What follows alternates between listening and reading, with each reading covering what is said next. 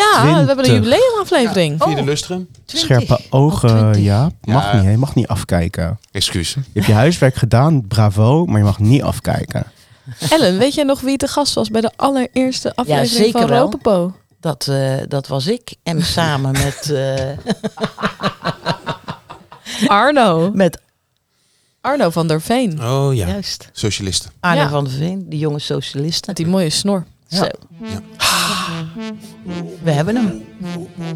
Jullie mogen meezingen hoor. Jij zit ook in de video, toch? Wat zit ik? Je zit Ja, ook in de video. ik zit in de video. Met Vincent. Met Vincent van Karmans. Van die flitsende billen. Politieke podcast met Tara en Ferry, bla bla bla bla, ja. Met mooi, haha, bla bla bla bla bla.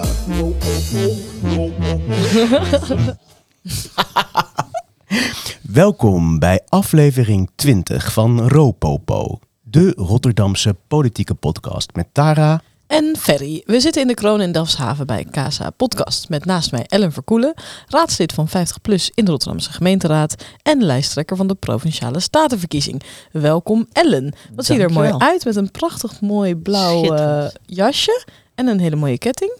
Naast mij zit Jaap Roosema, burgerraadslid voor Partij voor de Dieren in de gemeenteraad, kandidaat voor de waterschapsverkiezingen Schieland en de Krimpende Waard. En jij hebt een heel degelijke outfit aan, Jaap. Ik heb me laten vertellen dat jij vandaag aan het klussen bent op de tuin. En hoeveel kuub zand moest je nou versjouwen vandaag? Het was 10 kuub. Oké, nou. Dus dat maakt 1 kuub staat voor 1500 kilo. Dus ga maar na. Flinke rugpijn. Arme Jaap. Je hebt geen kaplaarzen aan. Nee, ik wil toch een zetel binnenhalen. Dus die heb ik thuis gelaten.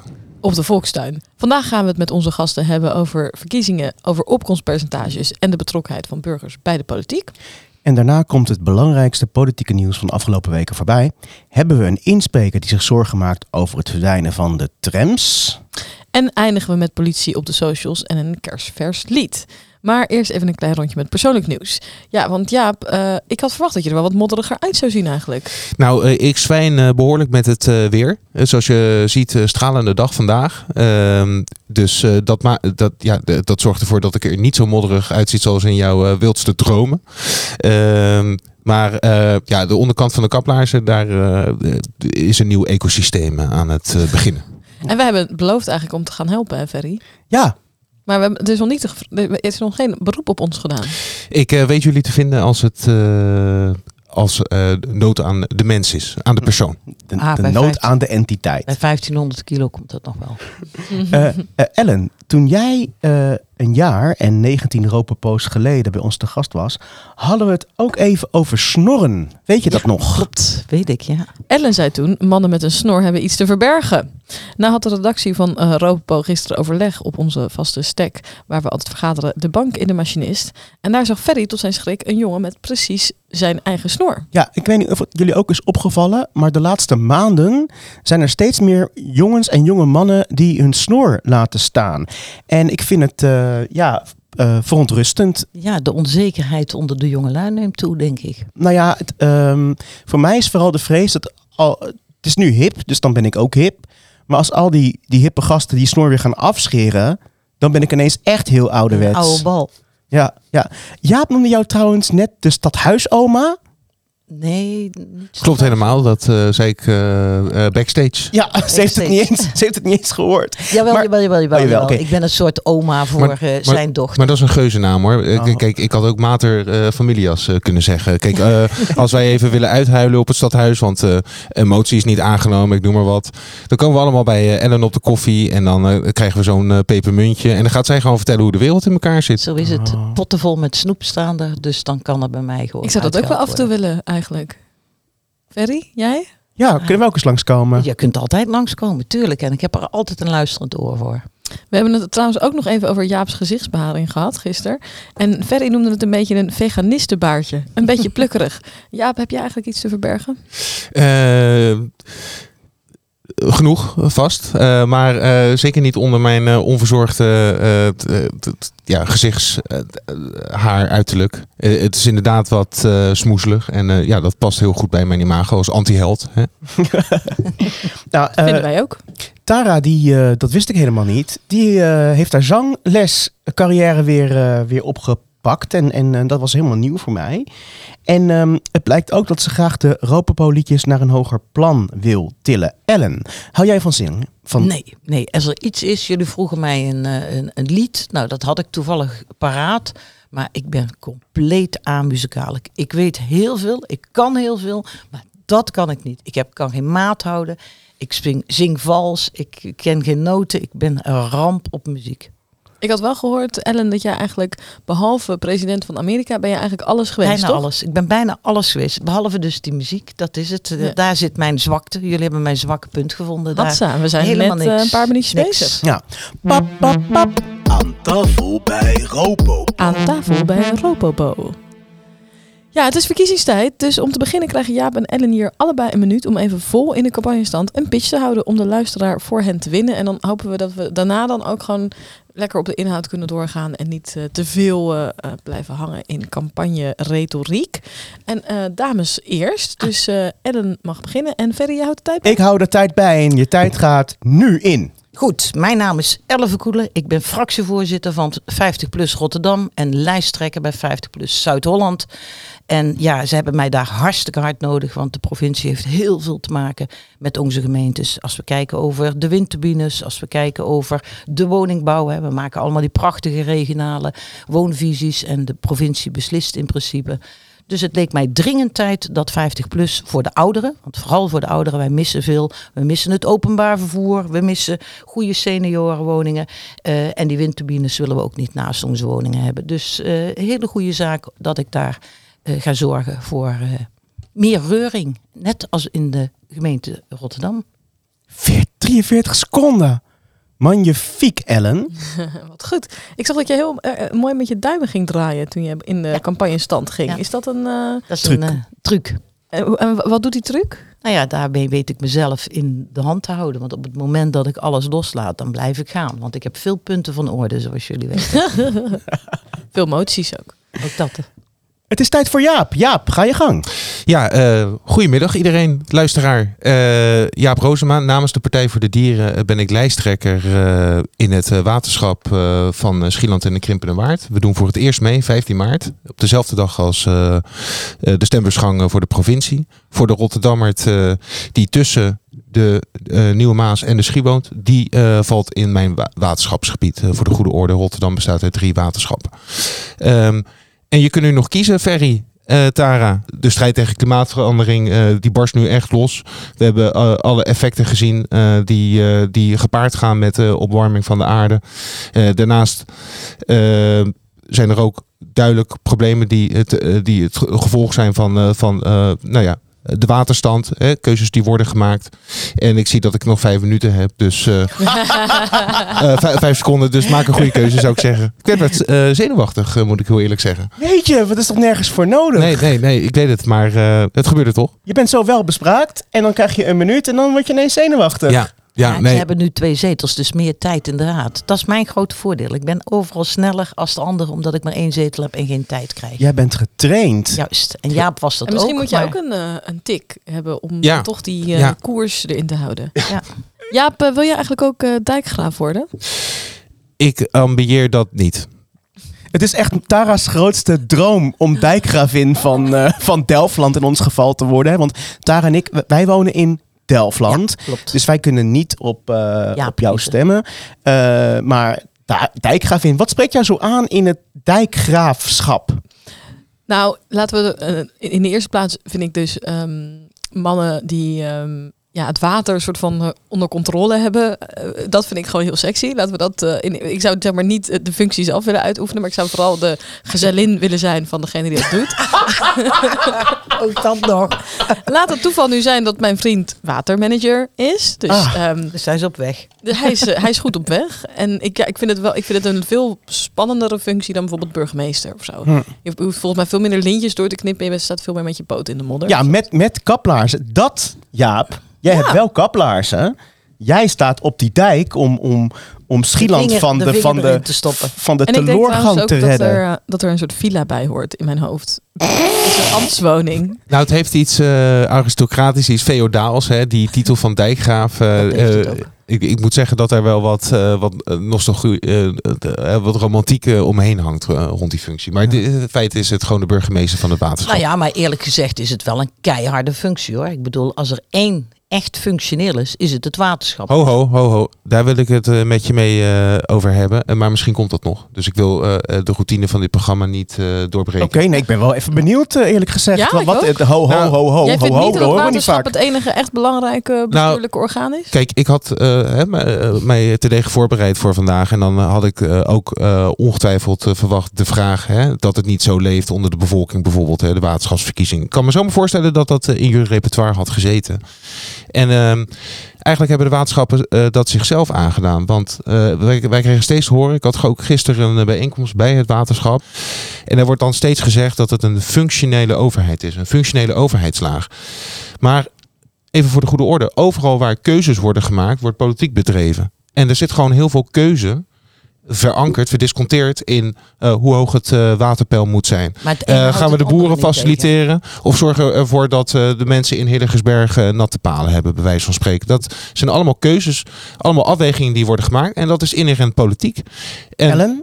Ja, nee, dat is prachtig gezegd door Jaap. En laten we wel wezen, daar heeft hij ook gelijk in, alles is politiek. Maar zonder waterschap, als we dat niet goed onder controle hadden, dan hadden we Amersfoort aan zee. Is er nog iets te merken van die oude vete tussen Schieland en Delfland? Ja, die is er. Alleen daar moet ik nog meer over zien te weten te komen. Ik weet wel dat, Krimpenerwaard en Schieland is in 2005 gefuseerd. Mhm. Ik ben even in de annalen van de geschiedenis gedoken. En daar zit wel echt een heel grote schisma tussen die twee gebieden. Nou, je het zegt, ineens bedenk ik me, 1953, dat is natuurlijk onlangs dat herinnert, dat aan de ene kant de dijk doorbrak, waardoor de andere kant gespaard bleef van overstroming. Juist. Ja, daar zijn keuzes. zijn dus keuzes. Dat zijn Als je het hebt politieke over keuzes maken, dat was een keuze. Maar laten we wel even eerlijk zijn, het blijft wel een hele functionele keuze. Links of rechtsom. Hoe politiek die ook is, het is ergens de dijk doordrukken. We gaan nog even terug naar de dijkgraaf en een laatste vraag aan Jaap in dit onderdeel.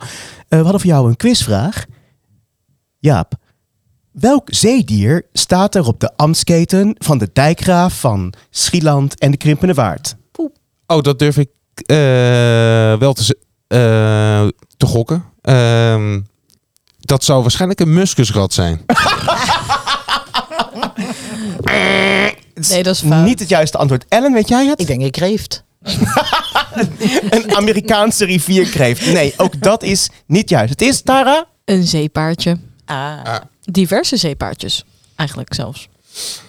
Heel Oké, goed om te weten. We gaan even door met Ellen. Hey Ellen, jij zat al een keertje in de Provinciale Staten, Dat hè? klopt, ik heb 8 jaar in de Provinciale Staten gezeten. Namens het CDA. Nee, niet helemaal. Niet helemaal. Ik heb bijna het volgehouden tot aan het eind. Maar ik ben inderdaad politiek begonnen bij het CDA. Ik was natuurlijk directeur van de Natuur- en Milieubeweging. En ik dacht van binnenuit kan ik daar duurzaamheid, klimaat...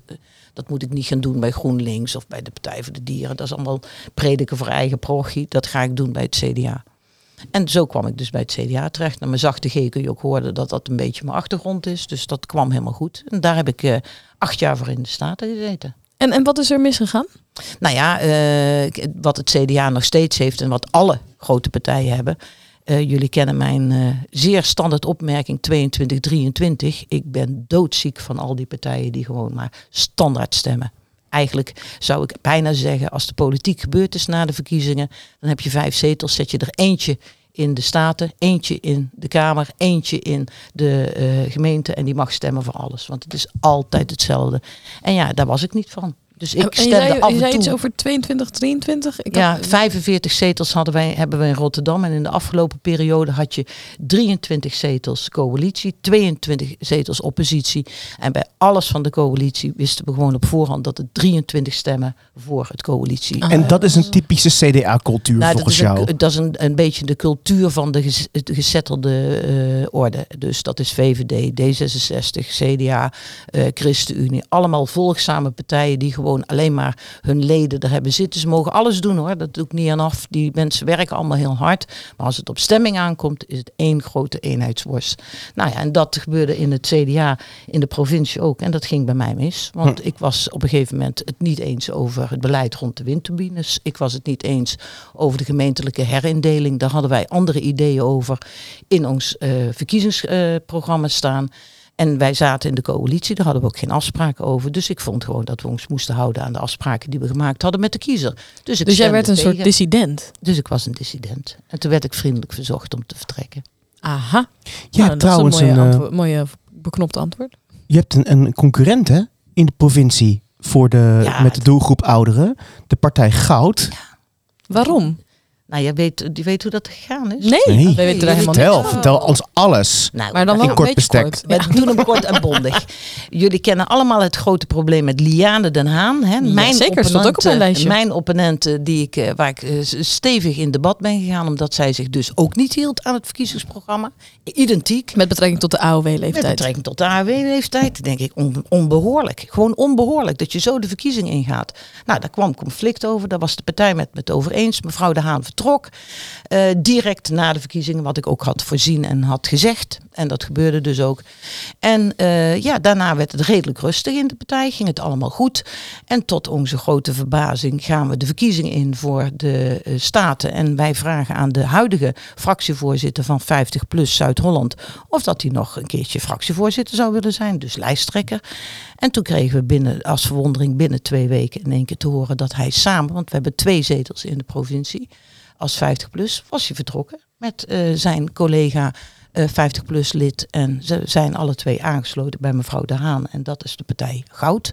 Dus dat is er net is eigenlijk een scheuring geweest. Ja, dat is pas geleden gebeurd in jeetje, december. dat hebben we even gemist, Ferry. En dat was zeer bijzonder, moet ik heel eerlijk zeggen. Er was niks aan de hand. Dus dat zijn dus echt pure zetelrovers. Ja, en dat gebeurt dus ook in mijn waterschap. Doet Goud ook mee. Voor jullie. Maar denken jullie dan dat deze goed hoor. mensen... Want ik denk, om heel eerlijk te zijn, ik denk persoonlijk ik merk dat het niet onwijs leeft bij mensen. En ik denk dat als mensen al gaan stemmen, dat ze niet zo heel erg op een persoon stemmen, maar toch op een partij. Dat denk ik ook. Ik denk niet dat iemand weet wie, eerlijk gezegd, nog die lijsttrekker was van 4 jaar geleden. Dat denk ik ook niet. Dus ik denk Dus in hoeverre is het dan zetelroof? Of is het gewoon dom? Nee. Nu, dat ze nu als Goud meedoen mag. Maar dat zij dus 3 maanden voor het einde van de provincie met hun 2 zetels overgestapt zijn naar Goud. Dat is pure zetelroof. Oké. Nee. Je maakt je niet echt zorgen, zeg maar. Ik maak me totaal geen zorgen. In het geheel niet. Goud is vrij onbekend. Zover ik weet doen ze ook alleen maar bij de provincie Zuid-Holland nu mee. Dus ik snap ook niet goed wat ze nou eigenlijk voornemens zijn om te gaan doen. Wie we wel kenden op de lijst voor Goud is een vedette uit Rozenburg. Ria de Sutter. Oh ja, dit zag ik ook staan. Ja. Ik dacht nog, heb jij Ria nog benaderd? Ik heb Ria zeker niet benaderd. Ik ken Ria niet je erg vriendin? goed uit mijn CDA-periode. En ik ken ze ook nog heel goed uit de gebiedscommissie. En nu natuurlijk met de wijkraden. Ja, Ria diepe is... zucht. Ja, ik moet daar een diepe zucht. Ik vind Ria is serieus een zeer bevlogen vrouw. Echt altijd heel actief. Maar het is geen samenwerkster. Nee, dat idee Even voor de mensen die niet, het allemaal niet heel erg nauwkeurig volgen. Maria de Sutter is burgemeester geweest van klopt. Rozenburg. En daarna is ze in de deelgemeente, denk ik, toen nog. Of was het al net? Nee, was deelgemeente. Gebiedscommissie, Nou, volgens nu mij. wijkraad in ieder geval. Maar En voor mij ook Ria de wethouder Sutter. in Westvoorne, als ik me niet vergis. Is ook nog geweest, ja. Ja. Oh, nou, Ria heeft een lange staat Ze is van heel dienst. klein. Ze is heel klein. En ze heeft En eigenlijk bij pittig. alle partijen gezeten, hoor. Ze heeft bij het CDA. Maar nu een leefbaar verhaal, toch? En ze heeft leefbaar zit ze voor. Ja, en bij Goud zit ze nu. En nou zit ze weer bij Goud. Ja, dat kan allemaal bij Ria aan maakt de het niet rechterkant. uit. Bij Ria maakt het niet uit waar ze bij zit als ze maar mee mag doen. Maar ze mocht bij jou niet meedoen dus. Ik heb er nog een seconde over nagedacht om haar uit te nodigen, heel eerlijk gezegd. En ze heeft zich ook nooit aangeboden bij ons. En ik moet heel eerlijk zeggen, nou ja, als zij gewoon heel graag bij 50PLUS had gewild, had ze dat natuurlijk mogen doen. Uiteraard, iedereen is welkom. Oké. Weten jullie trouwens al op wie jullie gaan stemmen? Nee. Nee, en dan hoef je nog ineens te zeggen op wie je gaat stemmen. Nee. Maar hebben jullie al een keuze gemaakt? Ja, ik heb het gisteren wel tegen jou gezegd, geloof ik, hè, Ferry, waar ik van plan was om op te stemmen. Toen was jij nog een beetje gechoqueerd. Heb ik dat verdrongen? Ik denk het, ja. Jij zei toen, er zijn zelfs mensen die overwegen om op te stemmen. En toen zei ik, ja, dat overweeg ik ook. Ik heb dit echt verdrongen. Ja. Maar... Dat is maar goed ook als ik hoor wat de reactie was van je. Ja, het is een hele keurige partij. Iets links van het midden hoor. was dat... nou ja, misschien was het even... Zal ik even in een parallel universum op dat moment. Op die bank in de machinist. Was het niet gewoon je vaste verkering aan wie je dit vertelde? Nee, het ging over GroenLinks en de PvdA. En toen hadden we... Oh ja, zie je. Ja, ik heb dit... Ja, verdomd, nou Toen je ze het zei zegt. een beetje links Ja. van het midden was mij wel duidelijk welke kant ik uit moest Ja, maar denken. het is me echt totaal... Ik heb dit echt verdrongen. Ik heb dit verdrongen. Die hele verbintenis en het geloof dat mensen nu echt weer in de Partij van de Arbeid gaan stemmen. Nee, dat geloof ik ook niet. De verbintenis zal dat niet gaan maken. Nou ja, hoe kijk En jij, jij tegen? Ferry? Nou ja, dus niet één van die twee. Maar ik heb die keuze dus wel gemaakt. Maar misschien even... wij moesten het ook weer even nazoeken. Hoe zit het ook alweer? De Provinciale Staten kiezen uiteindelijk de Eerste Kamer. Hoe gaat dat? Leg eens uit, Ellen. Nou, dat gaat heel eenvoudig en dat is altijd weer een vreselijk leuk feest. Nadat we allemaal gekozen zijn, worden we natuurlijk allemaal geïnstalleerd. En dan is een van de eerste taken, want we moeten dat al geloof ik begin mei doen. Gaan we in alle provincies, worden we opgesloten in het grote Provinciale Statenlokaal. Opgesloten? Els in Ja, echt de want wij sleutel gaan gaat daar stemmen. Wij mogen en de sleutel er niet gaat ook meer echt in uit. het slot. Alsof Ja. er een nieuwe paus wordt gekozen. Zoiets gaat dat. En dan mogen wij dus als statenleden gaan echt ook een hokje in. Dat is allemaal nagemaakt en dat staat allemaal in die grote statenzaal. En dan ga je het hok in en in dat hok ga je dus kiezen voor een Eerste Kamerlid. Want dat is een getrapte werkwijze. Dus wij kiezen voor de Eerste Kamer als statenleden. Hey, en Ellen, leg ook eens uit. Een statenlid in Zuid-Holland heeft meer gewicht Ja, dan een statenlid uit ja, Friesland. ja, want dus, dat is- en daar vindt heel veel uitruil plaats, dat toch? gebeurt. Daarom zeg ik, het gaat nogal eens mis. Er zit een hele ingewikkelde rekenmethode achter. Want het heeft te maken met het aantal inwoners. En Zuid-Holland met 3,9 miljoen inwoners, kunnen jullie je voorstellen, is de meest belangrijke staten. Dus onze stem telt zwaarder als bijvoorbeeld de stem uit Zeeland, waar maar zo'n 150, 160.000 mensen zitten. Want Dus jullie hebben wel evenveel statenleden. nee. Ook dat wisselt. Dus de staten in Zuid-Holland hebben 55 zetels. Oké. En in Zeeland bijvoorbeeld dan minder? Veel dus? minder, ja. Ah, oké. En wat er dan gebeurt is dat wij dus met z'n allen gaan stemmen. Maar dan krijg je ook weer een restzetel. Dat kan. Want in Noord-Holland, in Zuid-Holland, in Groningen, allemaal stemmen ze op datzelfde lijstje. Dat is natuurlijk niet zo'n lange lijst. Dat zijn, het zullen er nu worden ook zoiets van rond de 19, denk ik. Partijen zullen dat worden. Dat zijn niet zulke lange lijsten maar meestal. En die gaan allemaal stemmen. Maar dan zie je dus dat partijen met elkaar verbonden gaan aangaan. En ik bijvoorbeeld ga stemmen op de kandidaat voor het CDA. In plaats van op mijn eigen kandidaat in de Eerste Kamer die ik erop heb staan. Omdat dat een rekeningtechnisch beter uitkomt. Want als je dat dan later optelt, dan heb je geen restzetels. En dan kun je dus er zo voor zorgen dat je zelf omhoog gaat en anderen omlaag gaan. En dat wordt heel strategisch bekeken allemaal. En gaat vaak mis. En dat gaat heel vaak mis. De laatste keer heb ik er dus zelf ook aan meegedaan. Toen ging het mis omdat de D66-lid wat moest stemmen. En dat was in Noord-Holland. Die stemde met een blauw potlood in plaats van een rood potlood. En toen werd hij gedisqualificeerd. Een blauw, hoe kom je aan een blauw potlood? Hij had dat gewoon in zijn binnenzak zitten en hij loopt het hokje in. En in plaats van dat hij het rode potloodje pakt. Was het hij ligt- expres? Nee, dat was echt... Maar voor mij was Ferry's vraag echt serieus. Waar koop je een blauw potlood op? nou ja, Wie heeft er een blauw potlood? Ja, in? dan moet je naar Harrods of zo. Nee, Want joh, dat is ben echt je een gek? kunstproduct. Tuurlijk niet. Ik heb kleinkinderen. Jij hebt kinderen, Jaap. Die hebben toch Ik allemaal... heb ook wel een blauw potlood thuis. Ja, Ja, maar toch niet in je zak. Zal ik eens een geel potlood gebruiken, een paars potlood of een blauw potlood? Ik denk dat ik hem wel in mijn tas heb zitten met mijn kleinzoon. Ik heb altijd wel kleurpotloden bij me. Dus waarom niet? Dus die meneer die vult dat in. En ja, bij het tellen wordt dus gezegd gedisqualificeerd. En dan valt dus de hele rekenmethode uit elkaar. Dat kun je ook bedenken. Oh jeetje, wat een gedoe mensen. Dus dat was echt prachtig. En er is altijd wel iets mis. En dan maar niet begrijpen waarom de burger een beetje afhaakt. Want ik snap het ook echt al lang niet meer hoor. Ik vind het veel te ingewikkeld. Maar de afhakende burger heeft misschien wel heel veel toch op Forum gestemd. In ieder geval bij de vorige verkiezingen voor de Zuid-Hollandse Staten is Forum de grootste partij geworden. Nee. Oh jawel. Jawel, zeker. Klopt. Jaap, 11 zetels. Jaap, hebben we daar iets van gemerkt? Dat Forum de grootste partij in Zuid-Holland is geworden vorige keer. En dit laat ook zien hoe in mijn eigen woorden, hoe achterlijk eigenlijk dat getrapte verkiezingssysteem is. Want Forum, de provincie is heel veel over ruimtelijke ordening of over ruimtelijke inrichting van de provincie. Openbaar vervoer.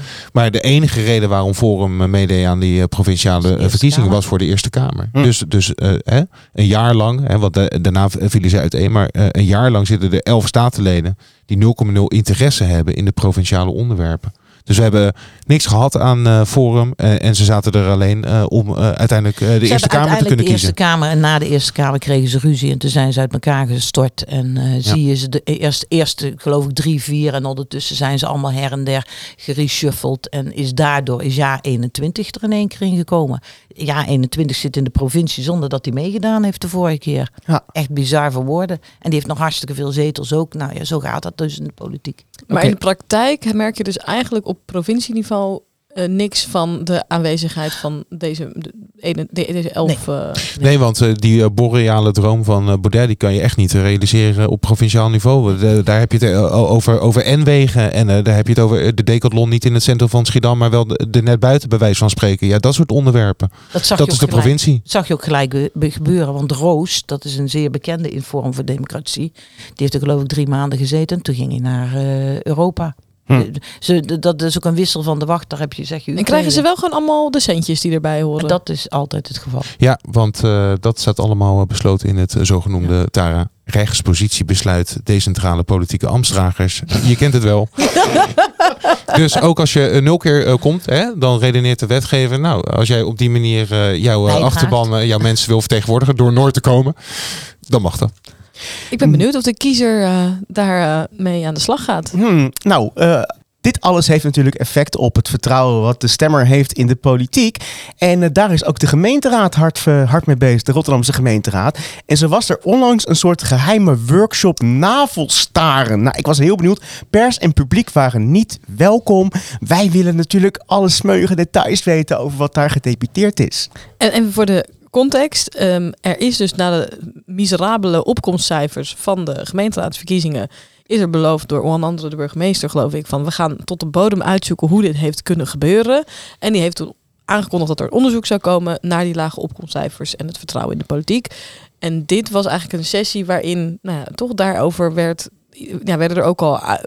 dus toch even verder kijken naar jou. Nou zit je toevallig, denk ik kan niet voor Jaap spreken, maar voor mezelf wel. Ik weet het ervan, maar zoals jullie weten ben ik dus voor open en transparant. Ja. Dus ik was niet aanwezig, want alles wat geheim, vertrouwelijk en niet mag, dat wil ik ook niet weten. Want ik ben ook volksvertegenwoordiger, dus op het moment dat ik het weet, kan ik er niks mee doen. Mm-hmm. Heb je nog geprotesteerd tegen het feit dat deze bijeenkomst aan de lopende band wordt? Ze moeten daar eens mee kappen op het stadhuis, alles achter gesloten deuren doen. Gewoon, het is juist tekenend, om over opkomstpercentage te praten. Achter gesloten deuren. Bizar, ik bedoel, dat zegt alles. Een betere metafoor kan je bij wijze van spreken. Maar wie bedenkt dit? Wij waren ook vrij verbijsterd, moet ik zeggen. Ja, dat is het. Ik was er trouwens wel bij. Maar er werden ook... Nou ja, goed. Kijk, het was trouwens niet geheim, want dan moet je ervoor tekenen. Dus ik kan er gewoon over praten. Maar misschien is dat niet zo netjes, omdat er ook onderzoekers zaten. Maar er werden wel behoorlijk wat gemeenplaatsen bezocht van... wij moeten meer de wijken in, et cetera, et cetera. Ja, al die open deuren werden eigenlijk weer ingetrapt. Dat moet gewoon eigenlijk natuurlijk openbaar. Wij moeten als politici ook gewoon nu met de billen bloot. Waarom is het 38,7? En dat gaan we niet achter gesloten deuren toch met elkaar lopen bespreken. Ja. Dat is echt de kernzaak van ons probleem in de democratie. En daar gaat het dus allemaal over. Ik heb trouwens niet echt een onderzoek nodig hoor. Nee, ook toeslagenaffaire, gewoon wantrouwen, crisis op crisis op crisis. Ook wat ik zeg, die coalitievorming die we keer op keer hebben. Nu is het 25, toen was het 23 en zo zie je dat in de Tweede Kamer ook. En eigenlijk maakt het niet meer uit. Nadat wij gekozen hebben met z'n allen, gaat alles in het slot. Het is toch bijna onbegrijpelijk. Ik kan daar zo boos over te worden als ik zie dat een kabinet valt. Een kabinet valt en vervolgens gaan we naar de stembus met z'n allen. Wat dat kost, wat we er allemaal voor moeite voor doen. Democratie ten top. En hetzelfde kabinet komt terug. Nou jongens, echt sorry. Dat doet mij ook bijna. Maar je kan ze nog bruiner bakken. Na de toeslagenaffaire viel Rutte 3. En 2 dagen later had VVD er 2 zetels bij in de peiling. Onbegrijpelijk. Dat is toch ongelooflijk? Ik snap dat ook niet. Nee, je hebt gewoon de regering die je als burger verdient, denk ik dan. Toch? Ja, dat is een hele dat kan ik natuurlijk, maar sterke dat kunnen wij opmerking. natuurlijk niet zeggen, want de kiezer heeft altijd gelijk. Maar dat kan jij wel zeggen, daar.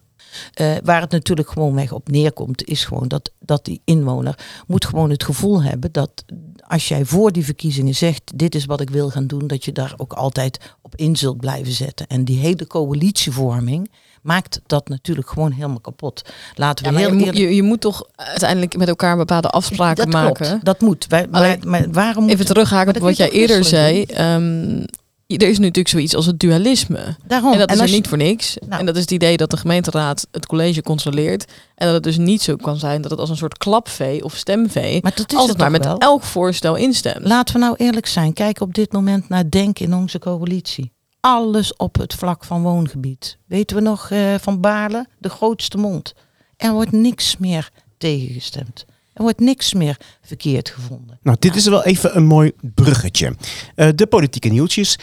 Wat is de afgelopen tijd allemaal voor belangrijks gebeurd op de Koolsingel in het stadhuis? Het woonakkoord is daar een goed voorbeeld van. Jaap, ben je tevreden met de uitkomst van het woonakkoord? Ja, zeker. Wij hebben het in de fractie uitvoerig besproken. Kunnen we even eerst terug naar wat de belangrijkste uitkomsten zijn van het woonakkoord? Ik weet niet wie dat wil toelichten, maar dat lijkt me even goed voor de luisteraar om even te weten. Ik wil het best doen. 10 uitgangspunten. Het recht op huisvesting. Het is niet een opeisbaar recht. Zie het als een moreel recht op huisvesting. Waarin de overheid echt haar best moet doen om iedereen in woonruimte te voorzien. Die staat nadrukkelijk verwoord. Onder de vorige wethouder Curvers, kwam het G-woord van de grondwet. Kwam eigenlijk niet langs op zijn bureau. Dus het is al een hele winst dat we het überhaupt kennen. En verder staat erin dat we vooral gaan inzetten op de bestaande voorraad.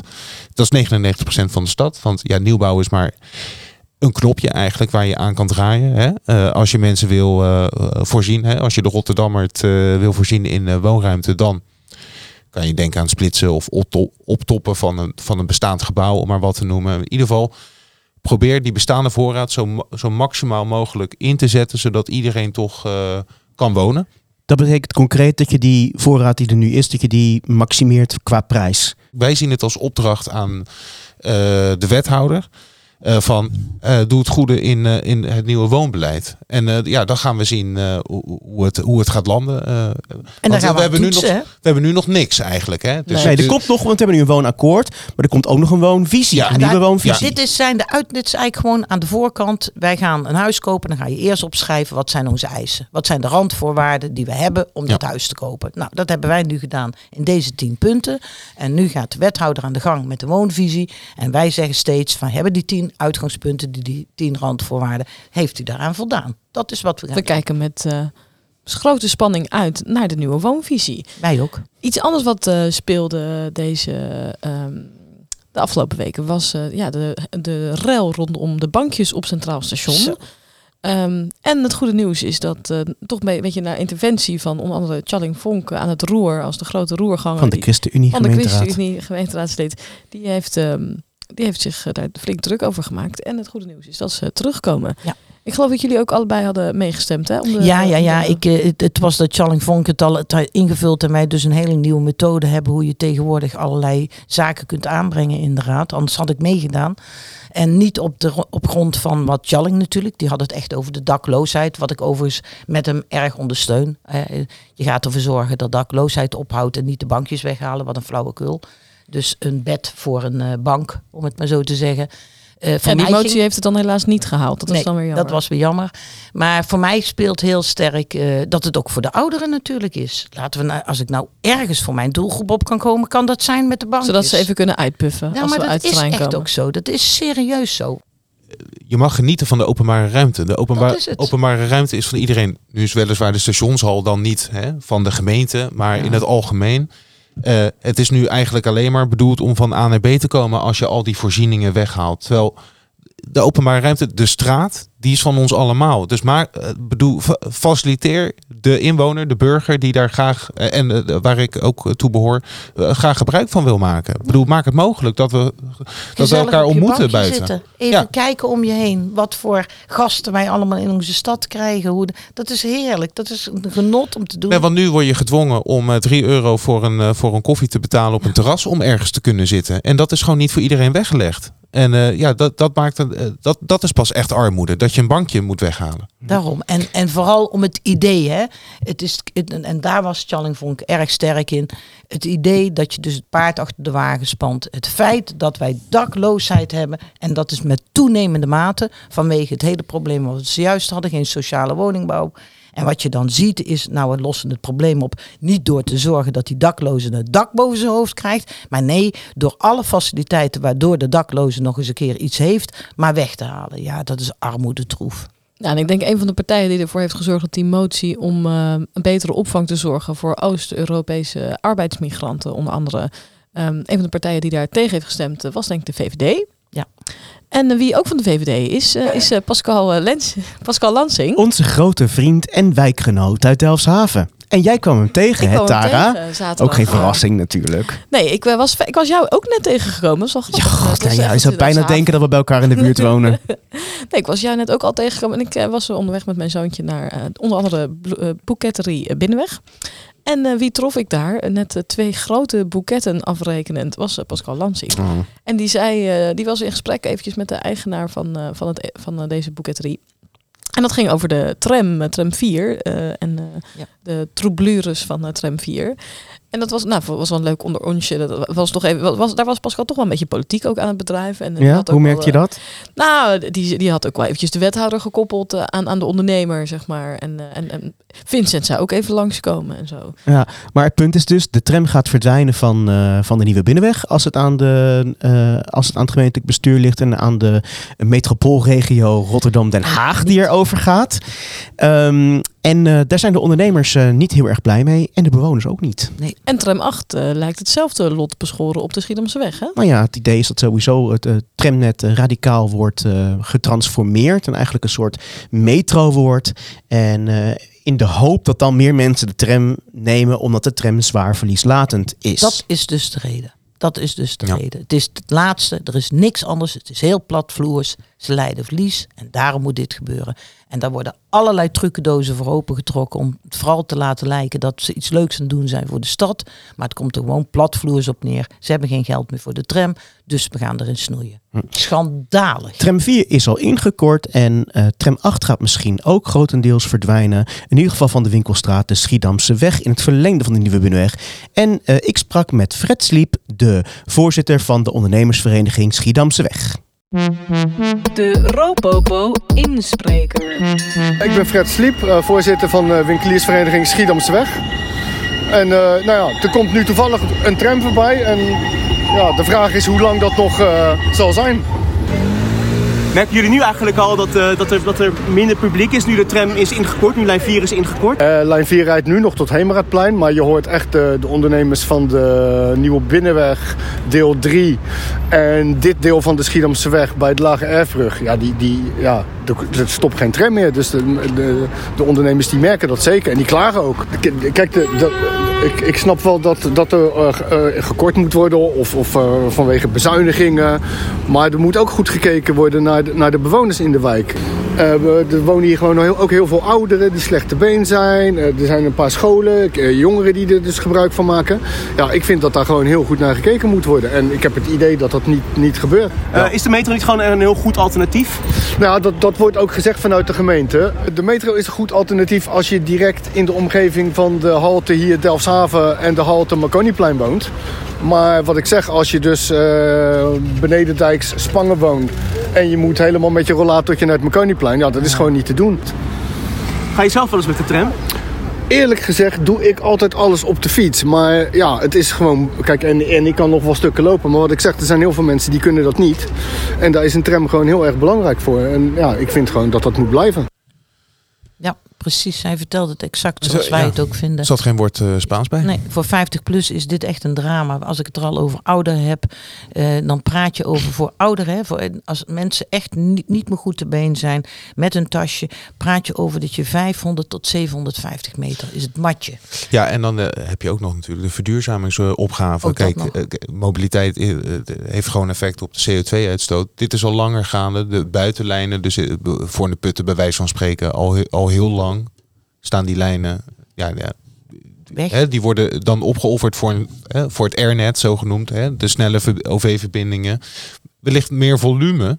Maar de mensen in de buitengebieden, die worden in de auto gedwongen, bij wijze van spreken. Nou, Duidelijk. Over onze wethouder mobiliteit gesproken, Vincent Karremans van de VVD. Laten we even naar zijn rubriek gaan. Ja, piep, piep, piep. Politici in de socials. Oftewel, wat heeft Vincent Karremans nu weer uitgespookt? Nou, Vincent had een klein ruzietje op Twitter met Theo Joskoen van de SP. Die heb ik gezien, inderdaad. Theo had een mooie foto van een grote berg vuilnis naar Vincent gestuurd op Twitter. En hij zei, je staking is toch al voorbij en wanneer komen ze het opruimen? Dat vond ik wel een beetje flauw. Ik dacht, het is net hoezo je staking, maar goed. Nou, een heel klein beetje had hij wel gelijk hoor. Ik heb tot en met afgelopen maandag behoorlijke bergen gezien. Ja, het is natuurlijk ook niet in 1 dag opgeruimd. Nee, maar het is nou een week. Nee, maar dit was gewoon op de dag zelf. Nou, en aan Vincent heeft het niet gelegen. Op de dag dat de staking afgelopen was, stond hij om 6:30 al klaar met andere mannen van Stadsbeheer om de stad op te ruimen. Ja. Schitterend in zijn oranje fluorpak. Ja, en ik vond zijn reactie op Theo ook wel grappig. Want hij had gezegd, je kan ook gewoon een melding doen via Melder. Levert meer op dan een fotootje op Twitter. Dan maken wij het weer schoon, kameraad. En toen zei Theo, dat was ook heel grappig, zei, maar ik heb het gemeld via de Buitenbeter-app. Maar die doet het niet meer. Voor alle luisteraars, de Buitenbeter-app werkt niet meer. We gebruiken tegenwoordig de Melderg-app. Ik heb hem al. Hebben jullie hem al? Nee, ik heb hem nog niet gedownload. Ik heb hem wel. En jij, Ferry? Ja, ik gebruik hem al. De grote corrivee van Stadsbeheer bij ons in de wijk, die heeft ons verordoneerd dat wij de Buitenbeter-app niet meer mogen gebruiken. Dus daar houden we ons aan. Ferry, een vraag. Jij bent een betrokken burger, een BB'er. Ben jij ook containeradoptant? Vroeg ik mij af. Nee, kijk, laat ik zeggen, ik ben informeel containeradoptant en niet formeel containeradoptant. Dat wil zeggen, er staat bij een container voor de deur. Dat is echt een drama. Een container uit de hel, waar gewoon echt altijd een enorme berg afval naast ligt. En dat is gewoon, en elke dag komt er gewoon wel zo van. Het is gewoon niet te doen. En dat meld ik en ik ruim het een beetje op. En als die klem zit, dan maak ik hem weer open. Maar op het moment dat ik formeel containeradoptant zou worden, dan zou ik daar eigenlijk gewoon eigenlijk minimaal toch wel een deeltijdbaan aan hebben. Dus dat doe ik niet. Nee, is het een ondergrondse container wel? Ja, het is een ondergrondse container. Het is echt weer, sorry, dit gaan we eruit knippen, maar even kleine, de vreselijke effecten van de huisjesmelkers bij mij in de straat. Niet alleen vragen die absurd hoge huren en melken ze dus de bewoners uit en zorgen ze ervoor dat de hele sociale binding in de wijk verdwijnt. Maar dus ook weer afgelopen gisteren laten ze zo'n pand vertimmeren uit 1927 en mind you, komt er ineens een paar bouwvakkers naar buiten met doormidden gezaagde schuifdeuren, authentieke schuifdeuren met glas in lood uit 1927. Ik denk, oh mijn god, wat doen jullie? Dit wordt eruit geknipt, hè? Want ik ben voor 2 jaar geleden helemaal naar allemaal uit moeten knippen? Want omdat het allemaal zo lang bezig is. Ik ben 2 jaar geleden naar zo'n oude deurenzaak geweest. Heb ik €800 neergelegd voor dat. Heb ik jou geholpen? Ja. Ik heb hem toen nog netjes gereden met zijn deuren. Ja. Echt? Ja, serieus. Heb jij Jaap met zijn deuren gereden? Ja. Je wil niet weten wat ik met Jaap allemaal regelde. Ja, ik ken zijn tuinhuisje hartstikke goed. Ik heb er samen met hem een huisje opgezet. Ja. En ik heb dat sjouwen van dat zand, dat heb ik met grote regelmaat voor hem gedaan. Ja, want dus jij zei ook al meteen van, Tara weet wat je zegt. Nee. Kijk, dus ook klusoma. Hè? Ja, ik ben een echte klusoma voor Jaap. Want kijk, ik heb een eigen huisje waarin ik alles zelf doe met afval. Hè, denk erom. Want ik ben echt voor duurzaamheid in de zin. Ik vind dat waar ik het kan, probeer ik alles met afval en met het hergebruik te doen. En Jaap is bij mij in de leer gekomen in heel veel zaken. Maar heeft Jaap dan een privilege of doe je dat ook met andere fellow Jaap raadsleden is een soort, en burgerraadsleden. Jaap, een beetje moet ik zeggen dat Jaap een soort aangenomen zoon van mij is. Ja, ik voel me ook wel een beetje geadopteerd inderdaad. Ja, dat door klopt. hem. Nou, wat een onderboezemingen. Mag ik me iets kleuren met een van de potloden? Of, Zoiets, ja. Nee. Maar iedereen is welkom wanneer ze hulp nodig hebben. Ik heb al het soorten gereedschap wat je maar kunt bedenken. Ik heb kruiwagens, ik heb het allemaal. Want, ja, Maar wie jij ook altijd een beetje, als je zo'n beschouwt, is toch net eerder genoemde Vincent Karremans. Ja. Die lijkt ook een beetje op jouw zoon, toch? Ja, Dat die zeg je lijkt ook altijd. een beetje. Ja. En ik moet je eerlijk zeggen, van je vertelde het net van zijn pak. Dan zie ik dat op Twitter. Dan moet ik er ook echt met liefde om lachen. Want ik vind dat Nou, wel wat mooi. heel erg leuk om te zien dat hij dat toch trouw volhoudt. Dat hij elke keer weer voor die buitenruimte dan weer in zijn pak rondloopt. Vind ik echt goed. Schattig, hè? Ja, vind ik schattig.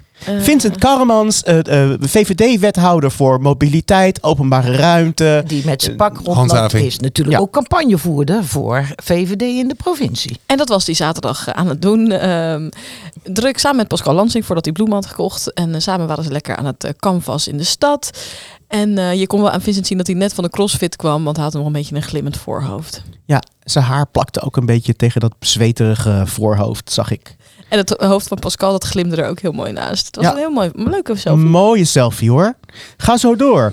Mina Moorkotsch van GroenLinks tweette heel liefdevol over een cool meerkoetennest naast een metrostation. Blij dat Mina team meerkoet is. Team meerkoet is. Anders dan Trix. Sorry, mijn hond. Ze heeft weer een meerkoet vermoord hè? Nee. In Groningen deze keer. Ja, zij is Dit van... is al Meerkoet 2. Ja, het is meerkoet 2. Zij is van, willen we minder of meer meerkoet? Minder. Iemand stuurde nog een linkje naar een site van de Rode Lab, waar ze de sticker meerkoet minder politie kan bestellen voor haar iPad. Meer koet, minder politie. Meerkoet, Weten we wat de minder Rode politie. Lab is? Ik weet helemaal niet wat de Rode Ja, Lab is. daar kan je subversieve stickers bestellen. Heb jij ook wel eens een subversieve sticker besteld, Jaap? Ik heb een tijd gehad dat ik ze altijd fotografeerde en op Twitter zette. Dus ik geef een nier voor geen Rutte 4. Dat was er bijvoorbeeld een. Ja, ik vind het ook erg leuk om ze te zien. Maar ik heb het ook nog nooit gedaan. Maar ik vind het wel heel erg creatief. Ja, leuk. Subversieve stickers. René Segers Hogendoorn van het CDA is lekker van het reces aan het genieten. Zagen wij op Insta vandaag met deuntjes van Danny Vera. Geniet ervan, René, nu het nog even kan. En over muziek gesproken. Ja, liedjes. We moesten natuurlijk weer een lied maken om mee af te sluiten. Want het zit er alweer op, jongens en meisjes. Ik heb even een navraag gedaan naar favoriete liedjes voor wat inspiratie. Want Ferry en ik waren zelf niet zo super geïnspireerd. Ellen's favoriete lied is La Vie en Rose, de versie van Grace Jones, mind you. Nou, heel ingewikkeld. Dacht, dat gaan we niet doen. Nou, toen was het heel lang wachten op wat. Vanochtend kwam uiteindelijk het hoge woord eruit bij Jaap. Die moest er namelijk eventjes over nadenken. En die kwam toen met Pink Floyd's Time. Time. Prachtig liedje. Mooi. Beetje ingewikkeld. Ken je het al? Ik ken het best wel goed. Maar Ferry ik dus niet. ken het helemaal niet. Ja, Dark Side, hè? Dark Side Ja, of the Moon. Dark Side Dark Side of the Moon. Dat is een licht. Ja, het Maar, album, ik ken de hoes ken ik goed. Maar dit nummer specifiek, nee, dat zit niet echt in mijn systeem. Ik heb er in allerijl een tekst op gemaakt. En ik ga het dan ook maar alleen zingen. Want ja, Ferry kent het Ja, niet. ik ken gewoon de melodie niet. Het wordt helemaal niks. Nee, en maar zelfs ik ken de melodie wel en zelfs dat, ik heb het een paar keer geoefend, het was een beetje ingewikkeld. Luisteraar, u kunt nu afhaken. Er komt niks inhoudelijks meer. Maar waarom in zou je dat dat geval doen? tot de volgende keer. Als je Tara kunt horen zingen. Ze heeft net weer zangles genomen. Dus daar komt ze, Tara. Op het station, iedere dag met een blik bier. Geen haard en geen huis, niemand die wil je hier. Dronken worden in de centrale hal, dat is alles wat je kunt doen om toch ergens thuis te zijn. 'S Avonds ben je moe gestreden, strijk je op een bankje neer.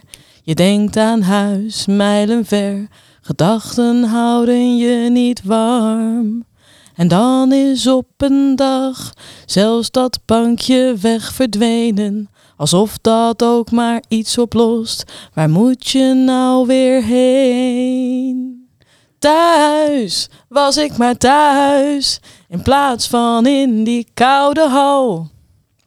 En als de dag dan weer voorbij is, heb ik gelukkig mijn bankje nog terug.